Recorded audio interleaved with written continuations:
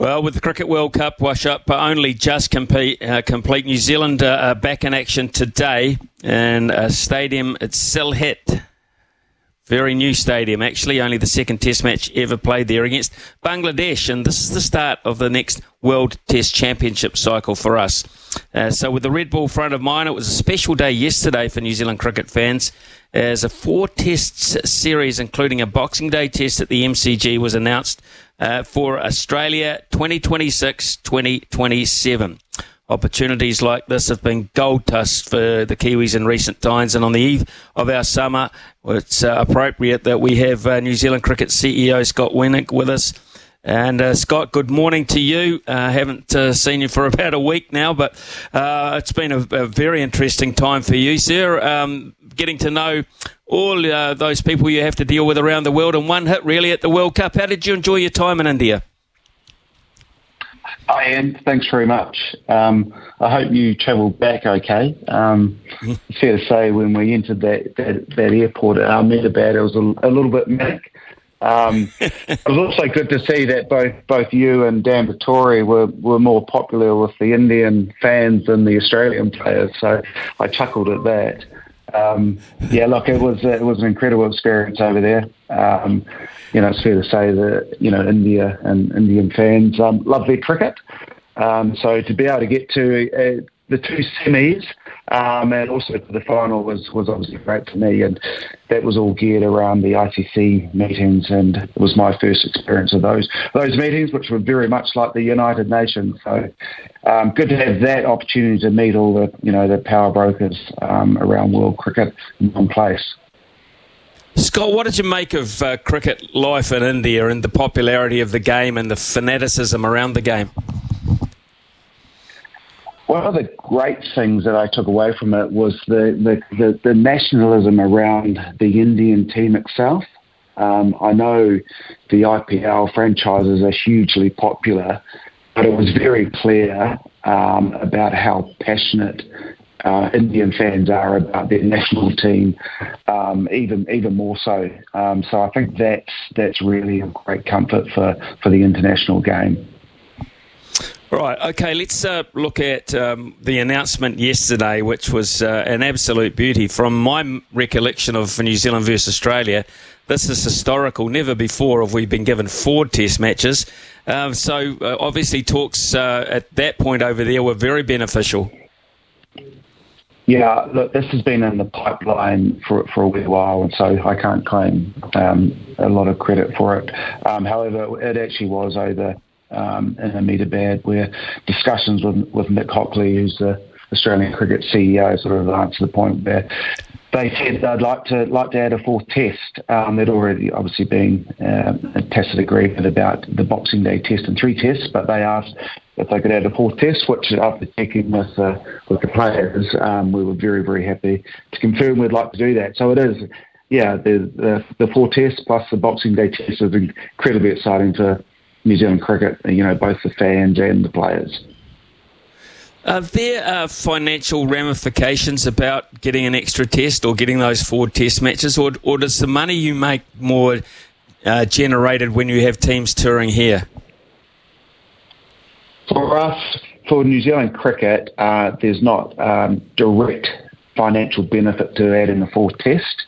It's really that, we're building some credit with Australia. The real, all the financials for cricket go to the home nation because essentially they come through the home broadcast rights.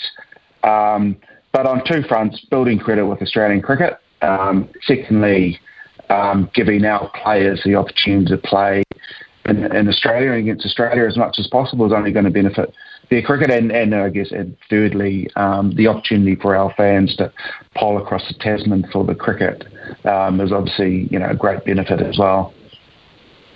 Scott, one of the reactions that was very positive too, as soon as we announced what came out of New Zealand cricket yesterday, a very, very positive response from our listeners. But one of the questions that came through on a regular basis was, if we can play 4 tests over there, why can't we at least have series at home that have 3 test matches? In other words, we have the possibility of a decider as opposed to 2.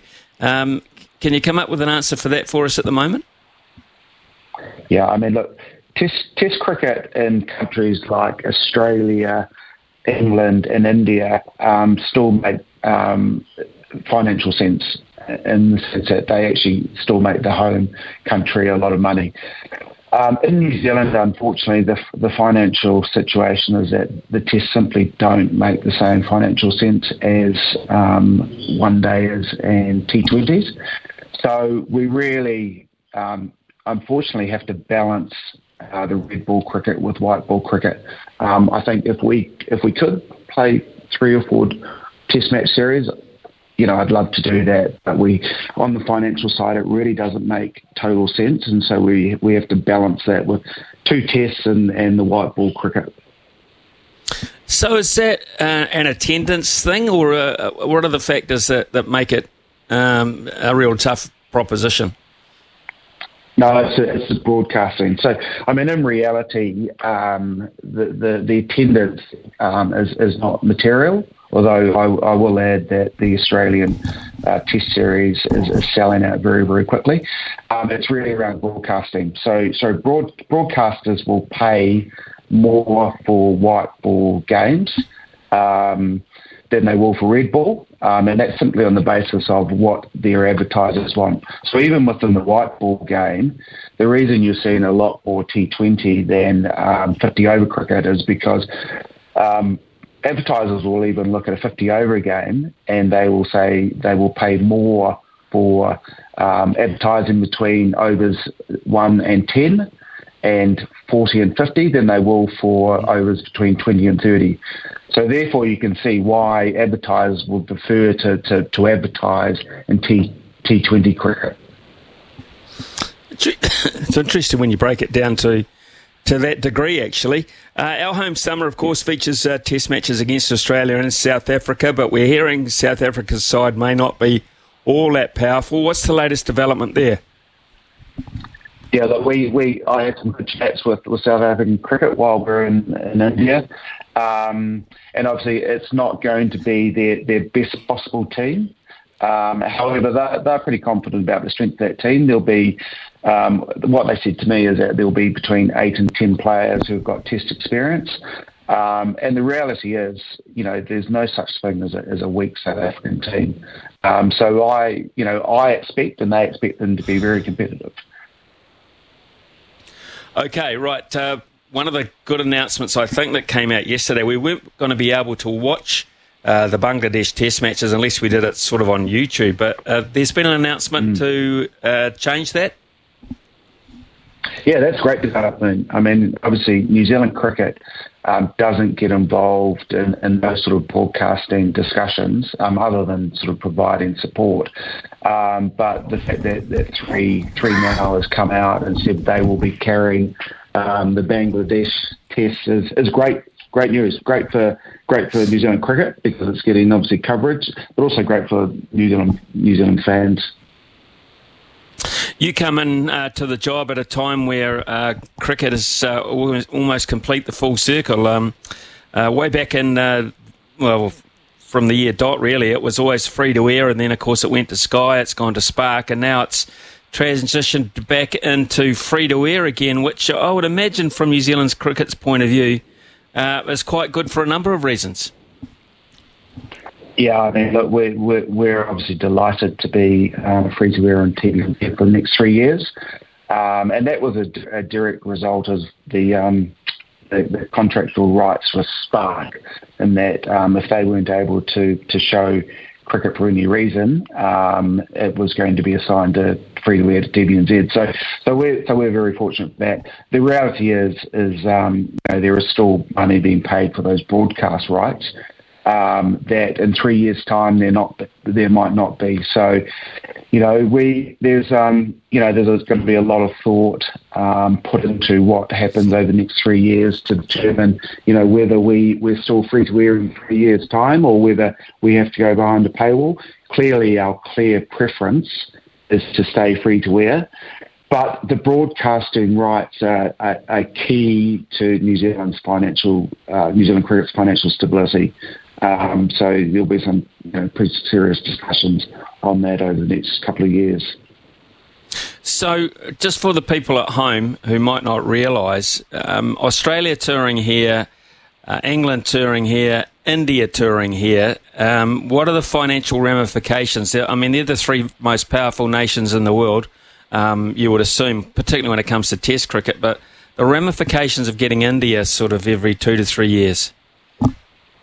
Yeah, so the New Zealand revenue stream is made up of three areas, and that is the broadcast rights, which make up about 70%, ICC distributions, which are essentially a payment to New Zealand cricket for participating in ICC events, and that's about 20% of that revenue stream, and then 10% of sponsorship.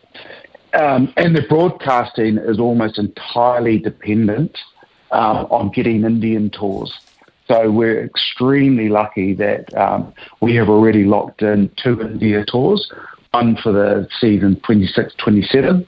That's for at least a 10-match tour, possibly 12, and then also 30-31, which is likely to be a 12-match tour.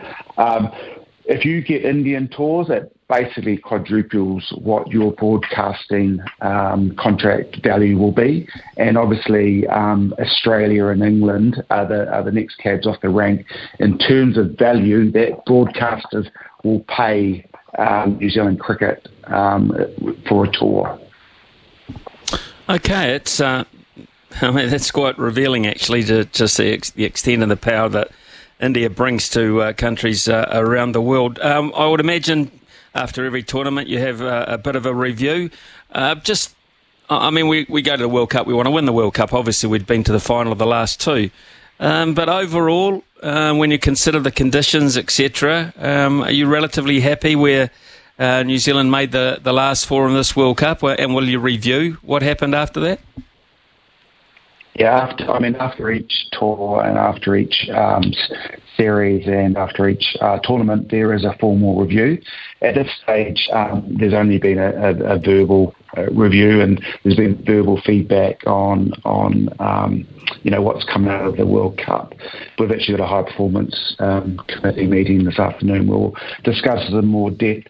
My own personal feeling is that we should be absolutely delighted with where we got to be in the game against India in Mumbai with 10 overs to go is an outstanding effort. Look, the players will probably view it slightly differently. They'll probably view it as an opportunity missed. They've probably got higher expectations than I do on themselves. New Zealand cricket and the Black Caps and the White Ferns want to win world tournaments, and that's absolutely what we are aiming towards. And anything less is ultimately not necessarily a failure, but it's not quite filling up to what we absolutely expect. But no, look, my own reflections back on that tournament is, in very, very tough conditions. We stood up extremely well, and we again, players enhance their own reputations and also that of New Zealand cricket and New Zealand itself, I think. And just finally, tribute time, because a lot of people might not realise, but one of the longest and I think most, I think one of the most effective and contributors to New Zealand cricket on and off the field actually has finally said enough is enough. I'm talking Martin Snedden here, who has passed the baton on as chairman of the board. He's been a CEO, etc., a former player. And Snedden has said, I'm going to do other things. So what about his contribution, Scott? Yeah, look, I think there's few, if any, people that have contributed as much to New Zealand cricket. As a player, obviously playing with you, Ian, as CEO and more recently as chair, and as a director on board of ICC, he's made a massive contribution to New Zealand cricket. He also, just for me personally, coming into the role, he's been incredibly supportive, and I feel very grateful that he's going to still be on the board for another year to contribute, both to me but also to Diana and the rest of the board. And look, a really mature and selfless decision of his to step down with a year to go in view of a nice clean succession. So over the course of next year, we'll absolutely be making sure we try and acknowledge the incredible contribution that Martin has made to New Zealand cricket. Scott Weenink, thank you very much for your time this morning. We've got a screed of questions I could have continued, but I know you've got a busy day, including that meeting this afternoon, so we'll leave it there. But look forward to keeping in constant contact with updates on where New Zealand cricket is at. And I've already got a text in to say, gee, have we got a transparent NZC CEO? What's going on here? So there you go. That's interesting. Right from the get-go, you get a thumbs up from our callers anyway. So, hey, thanks for your time, Scott. Enjoyed spending some time with you and whilst we were away, and I look forward to catching up with you over the summer, eh? Great. Thanks, Ian. Look forward to it.